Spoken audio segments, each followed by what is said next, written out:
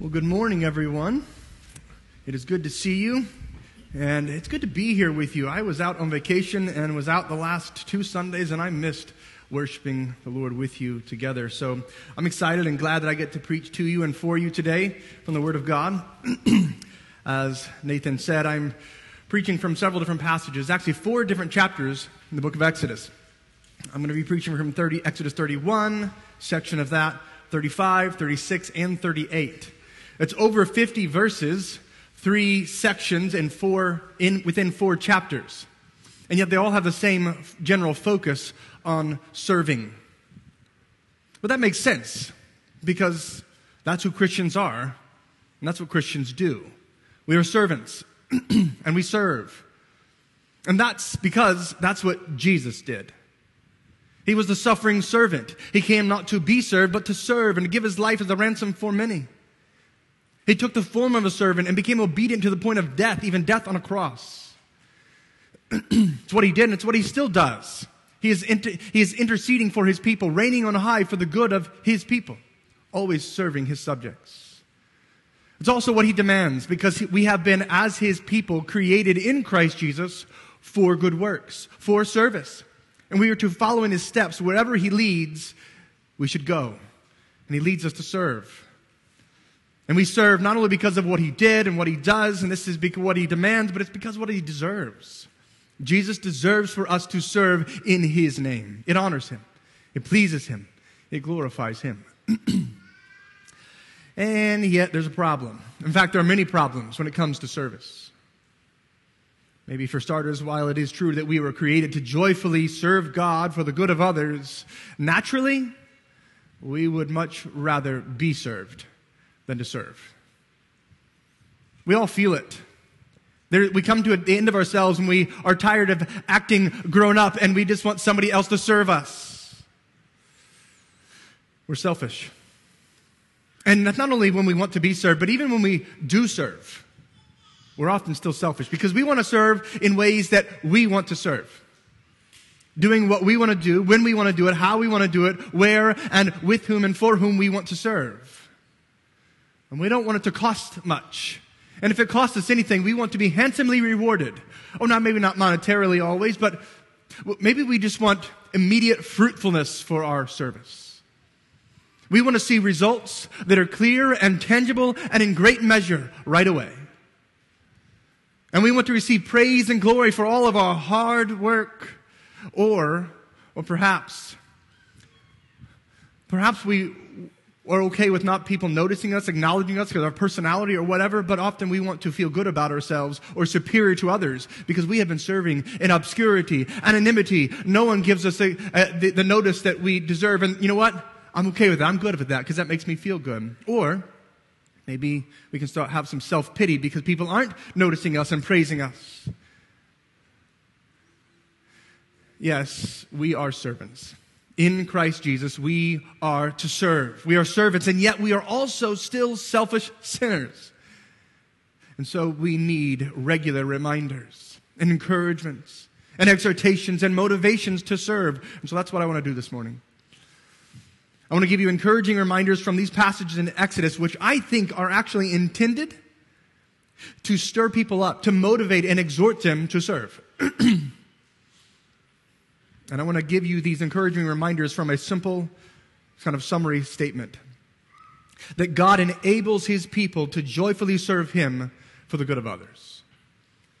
God enables his people to joyfully serve him for the good of others. And I want to show you how I see this in the text by taking a section at a time. The first concept is simply that God enables his people to serve. If you turn with me to Exodus chapter 31, verse 1, you'll see what I mean. Exodus 31, 1 through 6.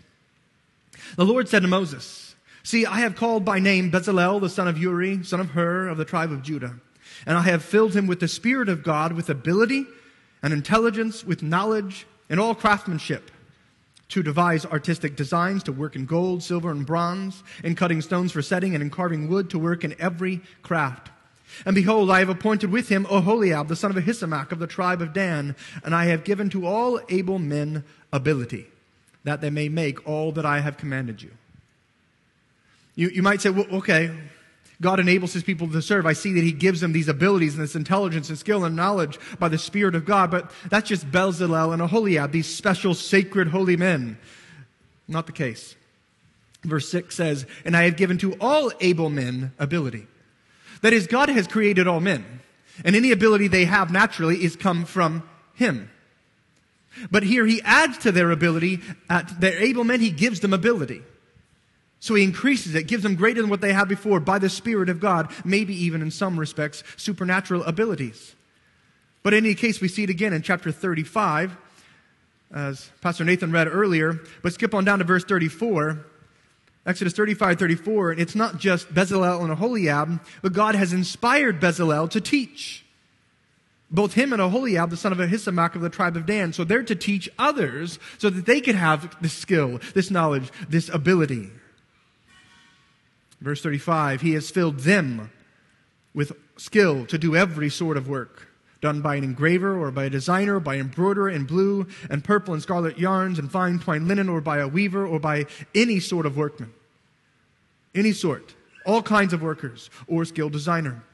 Bezalel and Aholiab, Exodus 36:1, and every craftsman, all the craftsmen, in whom the Lord has put skill. He has enabled them with intelligence to know how to do any work in the construction of the sanctuary. They shall work in accordance with all that the Lord has commanded. God enables his people to serve. And yet you still may object and say, okay, but this was a special time.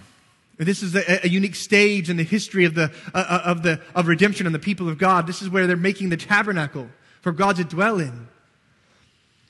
But I want to give you two reasons why I think God still does this today. One is because, as I said at the very beginning of our whole series of the book of Exodus, that this book is a theological history. That is, it's not so much about Moses, and it's not so much about Israel, it's about God. It's a history of God and how he works in and through Moses and in and through his people. It's a theological history of God's work as he enables his people to work and enables them to serve right here. So this is who God is, and this is how he works, and he does not change. And yet so we see, I think, in the New Testament and under the New Covenant, the same God.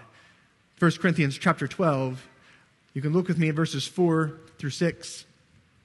Paul says in 1 Corinthians 12:4, now there are varieties of gifts. Think of abilities here. But the same Spirit. There are varieties of service, but the same Lord. And there are varieties of activities, but it is the same God who empowers them in all, empowers them all in everyone.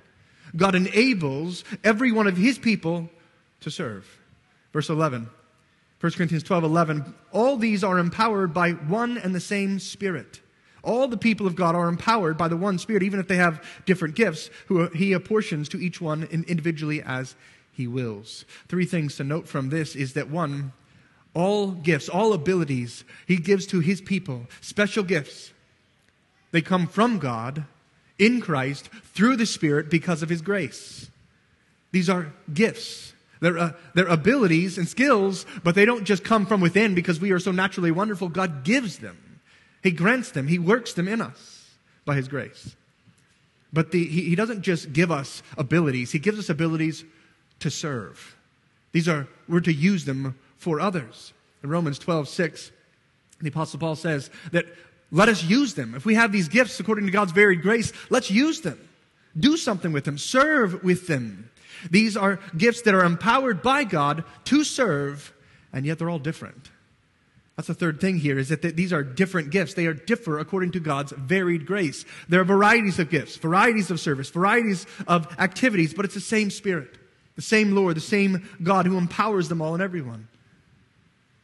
So you might say, okay, I don't have the gift of that person or that guy or that lady. I can't do what they do.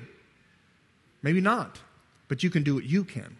God gives you an ability, you skills, you experiences, you education, you passions and desires and gifts to serve. He hasn't made a mistake because he hasn't given you a flashier gift or a more desirable ability that you think you might want. In fact, if everybody had those gifts, then the church would be in a world of hurt. We need to have differing gifts. Paul goes on to say in 1 Corinthians 12 that you need a hand and a foot. And neither gets to say, well, you're not like me, so you're not important. And the eye doesn't get to say, okay, because I'm not a hand, I'm not important. Or the ear, I'm not an eye, so I'm not important. That's not how it works. Every part of the body has a function on purpose. They're all important. God says, I've given you gifts to use, even if they're different. That's the point. God enables his people to serve by giving them spiritual giftings, abilities, skills to serve.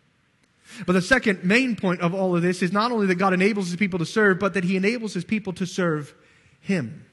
God enables his people to serve him. Look with me at Exodus 36, verse 2.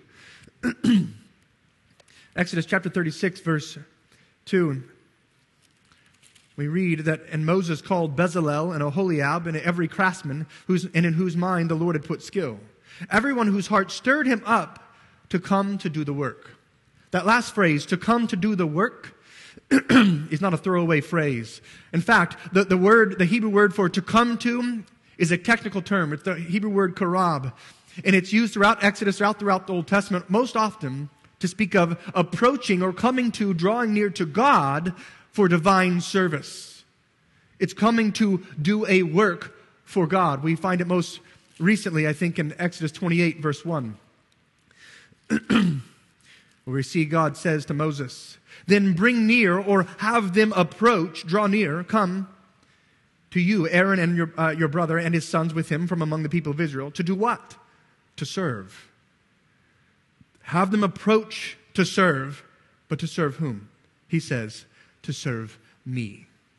God says, have them come approach for divine service, to serve me. We are to serve God. He enables us to serve him. Now, serving God means serving for God. That doesn't mean serving for God's good, as though we're benefiting him. We don't meet his needs. He has none.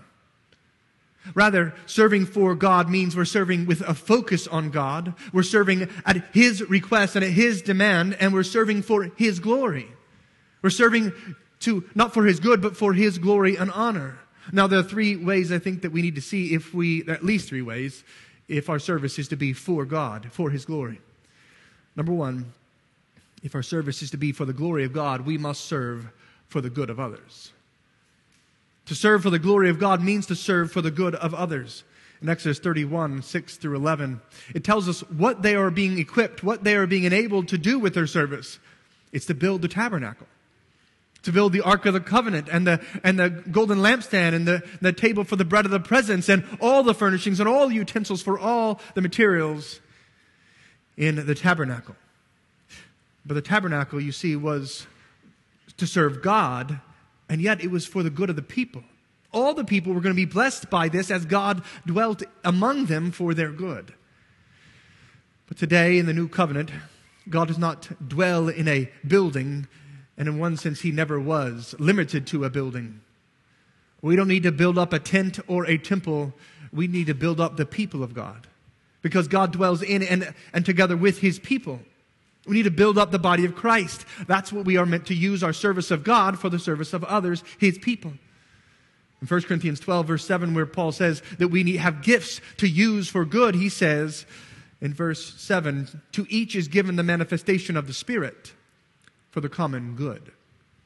That is, that the Spirit himself manifests or shows himself through the gifts that he empowers, enables people to use, not just for their good, but for the common good. That is the good of the community of faith, the people of God. We should use our gifts and serve for God, for their good, for the common good. But building up the body of Christ is not only for the good of the body of Christ. It's also good for the world around us. When we are stirred up, when we are educated and encouraged and comforted and strengthened, and we are exhorted and rebuked and challenged as a people, then we go out from here and we serve, we give, we love, and we proclaim the gospel truth to those around us. A strengthened church is good for the world. It's actually necessary for the world.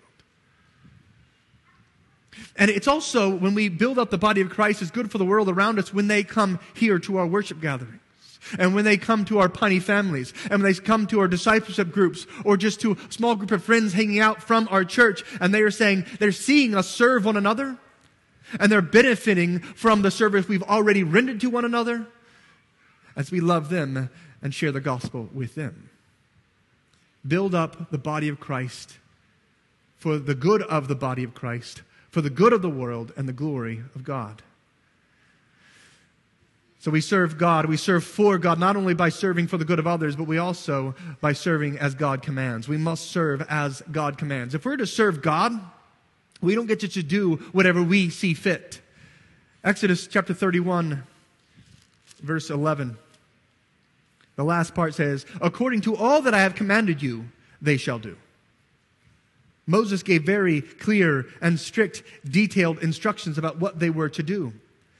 Exodus chapter 36, verse 1, Bezalel and Aholiab, and every craftsman in whom the Lord has put skill and intelligence to know how to do any work in the construction of the sanctuary, they shall work, that is, they shall serve, in accordance with all that the Lord has commanded. They didn't get to say, all right, you know what, the tabernacle probably needs to be a little bigger. You know, let's use this material in bed. I think this, instead, it's a better material. You know, I don't want to make that piece of furniture. I want to make this one instead. They didn't get to do that. They must serve as God had commanded, so too for us. We don't get to serve God in ways that we see fit that are contrary to what He says in His Word. We need to serve as God commands, which I think there is a very necessary implication from this. If we are to serve as God commands, we must actually know what He commands. We must know what He commands. And where do we find His commands? But in this book. Our service should be scriptural service. We need to serve according to the Scriptures, according to the Bible, so we must take it up and read it. Not only as a whole, but as individuals. You are, as a child of God, a servant of God. And as a servant of God, you must serve as He commands. So take up and read. And number 3, if we're to serve for God, we must not only serve for the good of others and as He commands, but we must serve with dependence on God. With dependence on God. We're not really serving God if we're just depending upon ourselves for it all. That's not how this relationship works between us and God. Exodus 31, verse 3. He says, God says, and I have filled Bezalel with the Spirit of God, with ability and intelligence, with knowledge and all craftsmanship. God says, I've given him this. In verse 6, at the end says, and I have given to all able men ability, so that it's the purpose of my gifts for them, my enabling of them, is that they may make all that I have commanded you. So what if they would have said, God, I know you've given me these gifts and abilities, but I don't want to use them. I don't want to depend upon you to give me all this skill, so I'm going to go do my own things that you haven't gifted me for, that you haven't given me ability for. I'd rather depend upon myself. It doesn't glorify Him. To serve with dependence upon God, I think at least means 2 things. 1, to depend upon Him for ability. Have you ever been put in the spot where you are asked to give counsel to a friend, family member, a church member? At that moment, you feel it. I need some ability here. I need some wisdom, God. I need some courage to push back or challenge or rebuke. I need a right heart of sympathy and empathy and compassion to comfort. I need words that I can give them to help them, to benefit them. God, would you help me? We need to depend upon God to enable us with wisdom to counsel. Or what about just to work hard for the service of others? We need energy. We need strength and protection. We need God to enable us in this. To proclaim the good news. To share the gospel with others. To teach or to preach. We need God to enable us. And so we need Him to give us His word so that we're preaching only as He commands. And teaching only what He says. But also to understand this. We need Him to enable us. We need Him to empower us. To give us skill and knowledge to proclaim. Or even just to give. We need God to give us resources that we can give to others. Resources of time, energy, money, focus, materials, whatever else. We need God to enable us in all these ways and countless more. We depend upon God to give us the ability to serve Him and others. And secondly, I think we need to depend upon God for effectiveness. We need to depend upon God for effectiveness. That is the results of our service. Our ordinary acts of service. That's often what it is, by the way. We think, okay, serving the great King Almighty, that means that it's really special and important. Indeed. So it must be a really wonderful thing to do, indeed. But it doesn't always feel that way, does it? It doesn't always look that way. Often it's very, very ordinary. But we need to depend upon God to take our ordinary acts of service and turn them into extraordinary results. That I'm just going to simply just pray for somebody, and God's going to change their life. I'm going to just share some words of counsel or words of gospel truth, and God will turn that person's life upside down. I'm just going to give this or help out here, and God can use that to literally change the world. But not just temporarily, but for everlasting results. Oftentimes it doesn't seem this way. You know this. If you work with kids, or if you're a parent, or if you work in Piney Kids or whatever else, you know that sometimes you pour into these kids and you teach them and you tell them and you pray for them and you serve them and you love them over and over and over again. And often it feels like nothing's getting through. There's no change. But God says, serve with dependence upon me to make it effective. In my time and in my ways for my purposes. Maybe your kids are grown and you're saying, I've done all that I can do, and now I'm just simply praying and loving from afar, and I just don't see God working there. Keep serving with dependence upon Him to make it effective in His timing and His ways for His purposes. Whatever we're serving, we need to do two things. We need to ask and then act. We need to ask God to work, to enable us and to make it effective. And then we need to act. We need to just go and do it. We need to pray and then serve, trusting that He will both enable us and make it effective. And I love 1 Peter chapter 4, verses 10 and 11, kind of summarize these 3 points of what it means to serve for God, for His glory. 1 Peter 4, 10 and 11 says, as each has received a gift, use it. Use it to serve one another as good stewards of God's varied grace. Whoever speaks, if you have a speaking gift, use it as one who speaks oracles of God. Submit to God's word. Do God's means and just speak what He says in His word. And if you have the gift of serving of any kind, then serve as one who serves by the strength that God supplies, with dependence upon Him to enable you and Him to make it effective. Why? In order that in everything God may be glorified through Jesus Christ. Because to Him belong glory and dominion forever and ever. Amen. This is how and why we are to serve. But this connects to this last main point of what it means to serve. That God enables His people to serve. If we're to serve for His glory, we must also serve joyfully. God enables His people to joyfully serve Him for the good of others. Serving God out of a begrudging attitude does not please Him. It does not honor Him. It's not good for you, and it's less effective for others. Serve joyfully. That's what we are to do, because He enables us to serve joyfully for the good of others. Look at Exodus chapter 36, starting at verse 2. I love this little section here, 2 through 7. Moses called Bezalel and Aholiab and every craftsman in whose mind the Lord had put skill, everyone whose heart stirred him up to come to do the work. But what were they to work with? What materials? What did they have? Well, earlier in chapter 35, verse 4, Moses says, God has commanded everybody who's willing to give, if you have a generous heart to give, then give, so they have something to work with. So it says in verse 3, these workers received from Moses all the contribution that the people of Israel had brought for doing the work on the sanctuary. They still kept bringing him free will offerings every morning, so that all the craftsmen who were doing every sort of work, sort of task on the sanctuary, they stopped their work. They came each from the task that he was doing and said to Moses, the people bring much more than enough for doing the work the Lord has commanded us to do. So Moses gave command, and the word was proclaimed throughout the camp. Let no man or woman do anything more for the contribution for the sanctuary.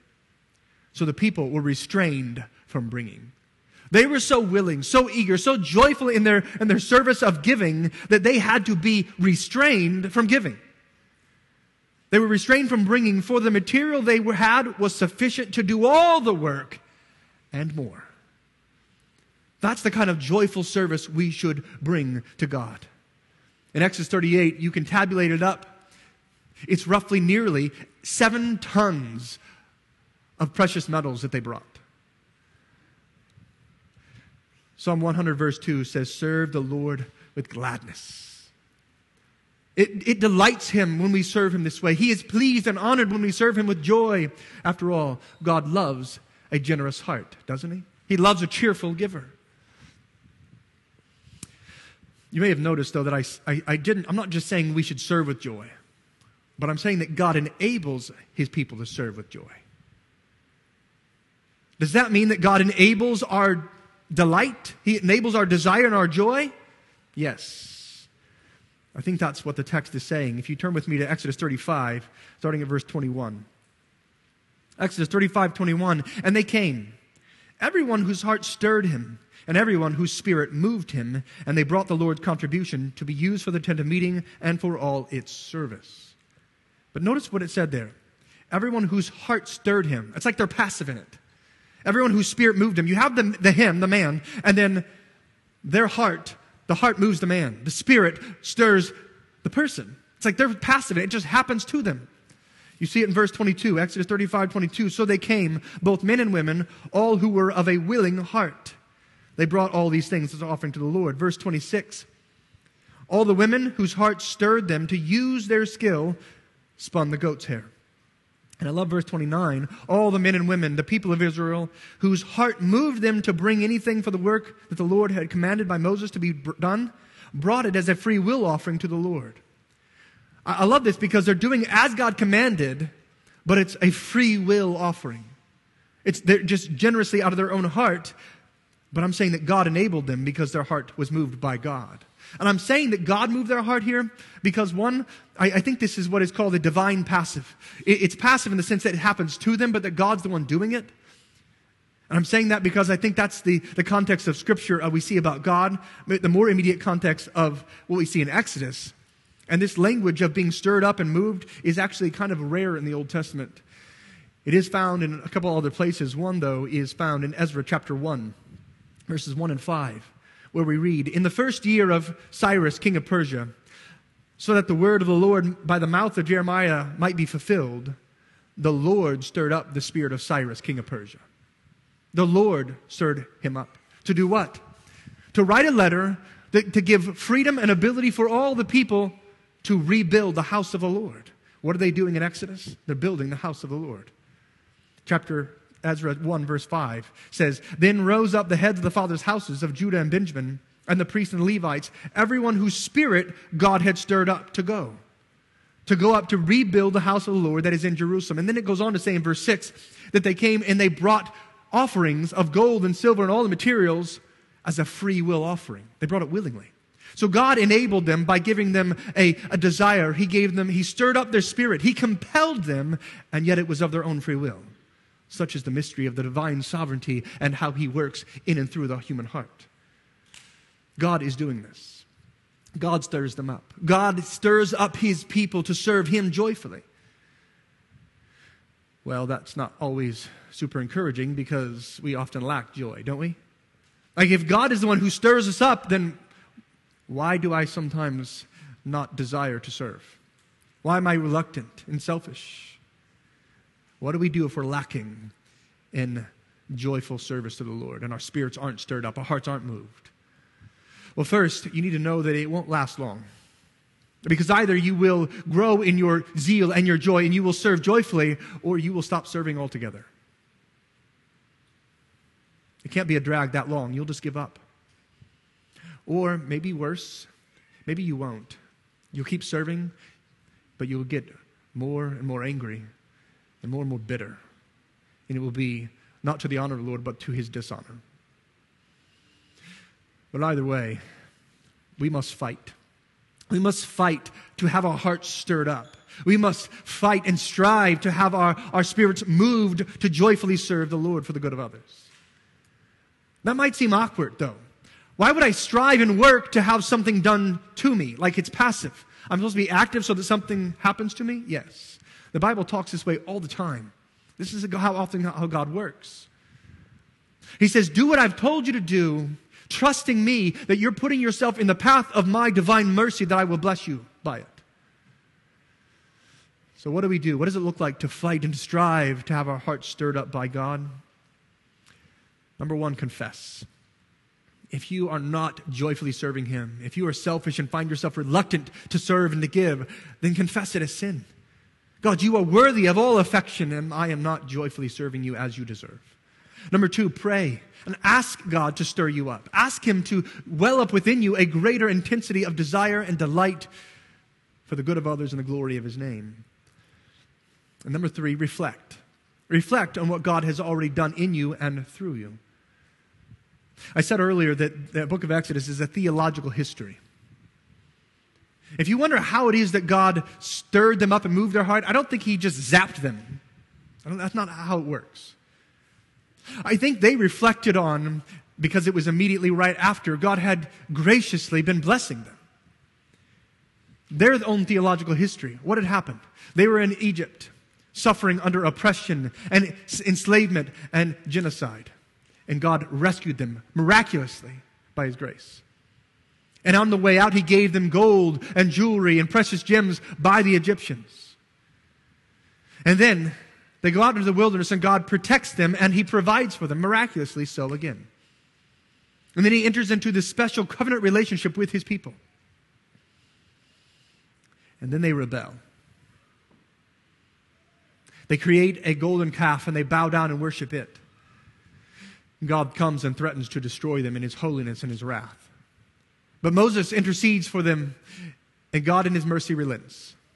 But He says, all right, fine, I won't destroy them, but they're going on their own, and I'm not going with them. I won't go with them to be among them to bless them. And Moses again intercedes and says, no, God, don't send us away. Stay with us. Be our God. And God says to Moses, well done, Moses. Well done.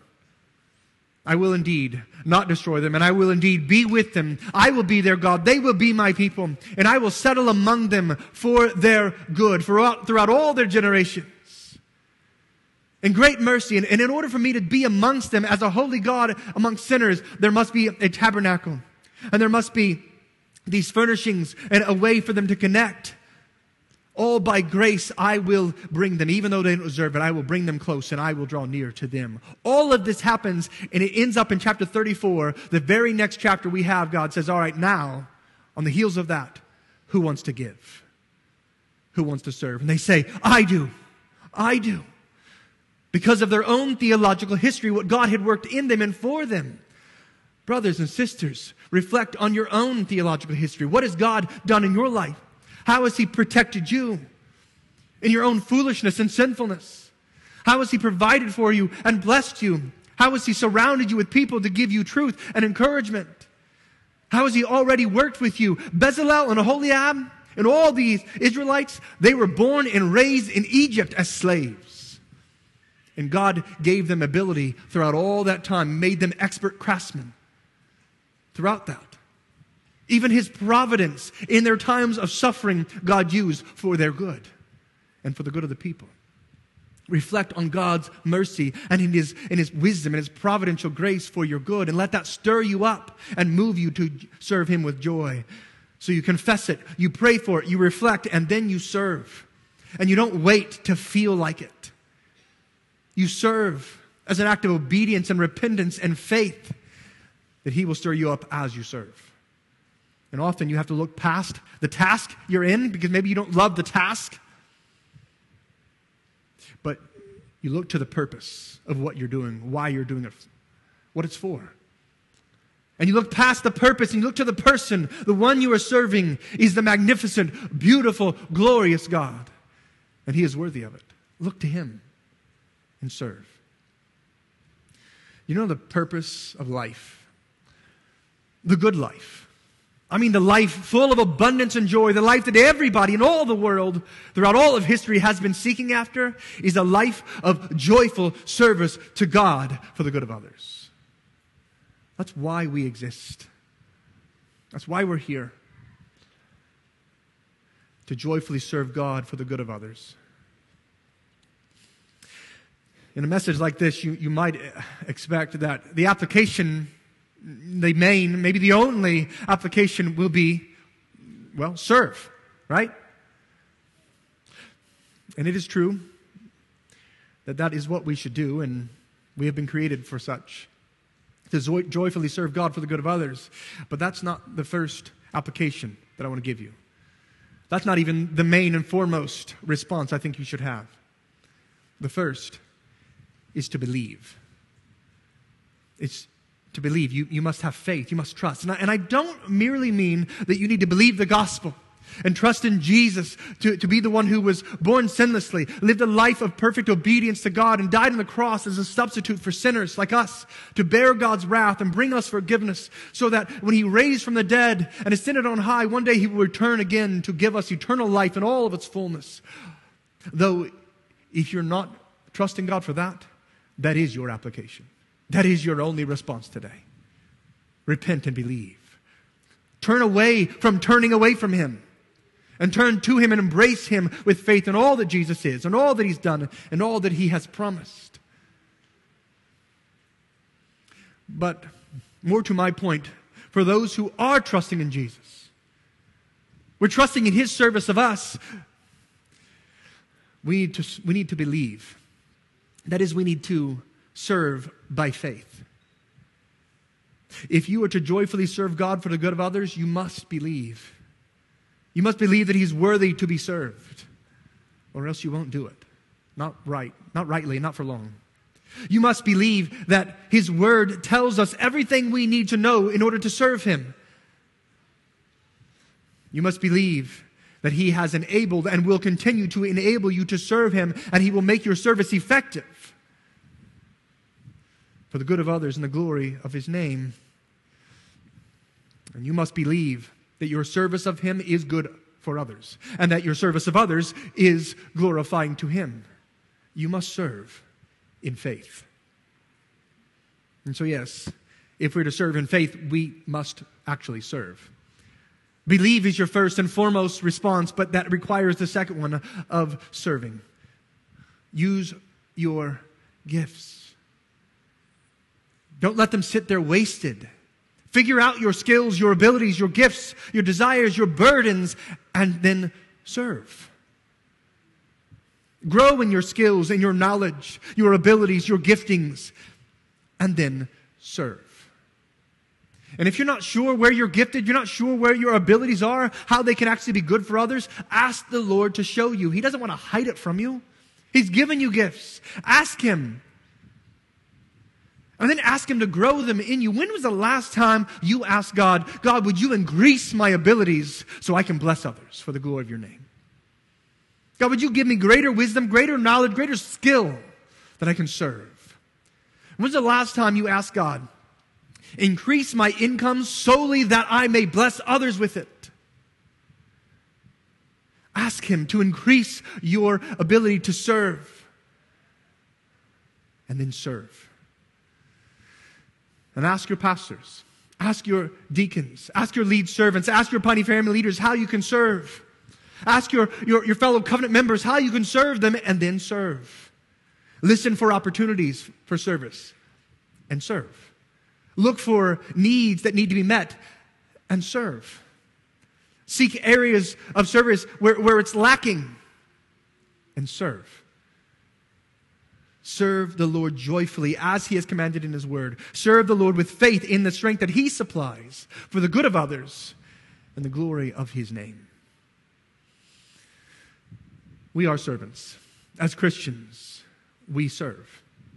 But if you stop to think about it really, it's rather quite amazing that we get to serve God. In part, yes, because we can't serve Him unless He enables us to serve Him. It's a gifted response that we give to Him. It's also amazing because we are so limited and weak and fragile. And He is the almighty, self-sufficient, sovereign one. That's not really what I mean, though. It's most amazing that we get to serve God because we are sinners. And He is holy. Last week, Pastor Nathan talked about how we as Christians are all ordained. We are priests of God. We have been anointed to serve. We have hands full to give something to God because He gave it to us. And yet our hands are so often unclean. How in the world could He accept anything from our hands? How can we serve Him in a way that actually He's glorified by it? Remember, you must serve by faith. God will accept your service. Yes, He will accept your weak and limited, often ill motive or mixed motive, impure, imperfect service, only through faith in Jesus Christ. As Christians, we know we are only acceptable to God because of Jesus. It's the same way with our acts of service. Our service to God is acceptable to Him, pleasing to Him, effective and glorifying to Him only as it is sprinkled by the blood of Jesus Christ. We must have faith in Him as we serve. Serve by faith in Jesus. And as we come to the communion meal, we're reminded that this meal tells us that we still need Jesus. In fact, do not come up here this morning if you don't think you need Him, because it's not for you. This reminds us we need Jesus. And it reminds us that God still accepts us and our service only through Jesus, because of His grace, through a faith in Him. So this morning, if you don't have faith in Him, if you're not trusting in Him, if you don't believe that you are accepted and your service is accepted by God only because of Jesus, then this communion meal is not for you, not yet. When others come up to partake of communion, if that's you, stay where you're at. Bow your head and beg God to give you understanding and clarity of mind of your absolute dependence upon God, your need for Him, your desperate need for Him, and His absolute sufficiency in Jesus Christ. And then come and talk to me afterwards, another pastor or a Christian around you. Put it on a connection card or email us and say, I want to talk more about what it means to believe in Jesus and to follow Him. It would be our joy to talk with you more about this. But this morning, if you are trusting in Jesus and you've had your faith in Jesus affirmed because you have been baptized in a local church, then in just a moment you could exit to your left and come up to one of these 4 tables. The gluten-free is all the way to your far left. And you can grab your communion elements and go back to the right and go sit down and take it by yourself or with your family or with your friends. And take it with faith that in all your service of God, it first comes because He has served you. And it only comes as He still serves you by His grace, through His Spirit, in His Son, Jesus Christ. And praise Him. Praise Him. And then ask Him to help you to serve Him joyfully for the good of others and the glory of His name. Would you pray with me? Lord Jesus, thank You for being a perfect Savior, a perfect servant of Your Father and a servant of Your sinful people. Thank You for that work, that grace. Would You lead us to trust You, to believe, and to serve by faith, all for the glory of Your name. We pray this in Your name, Jesus. Amen.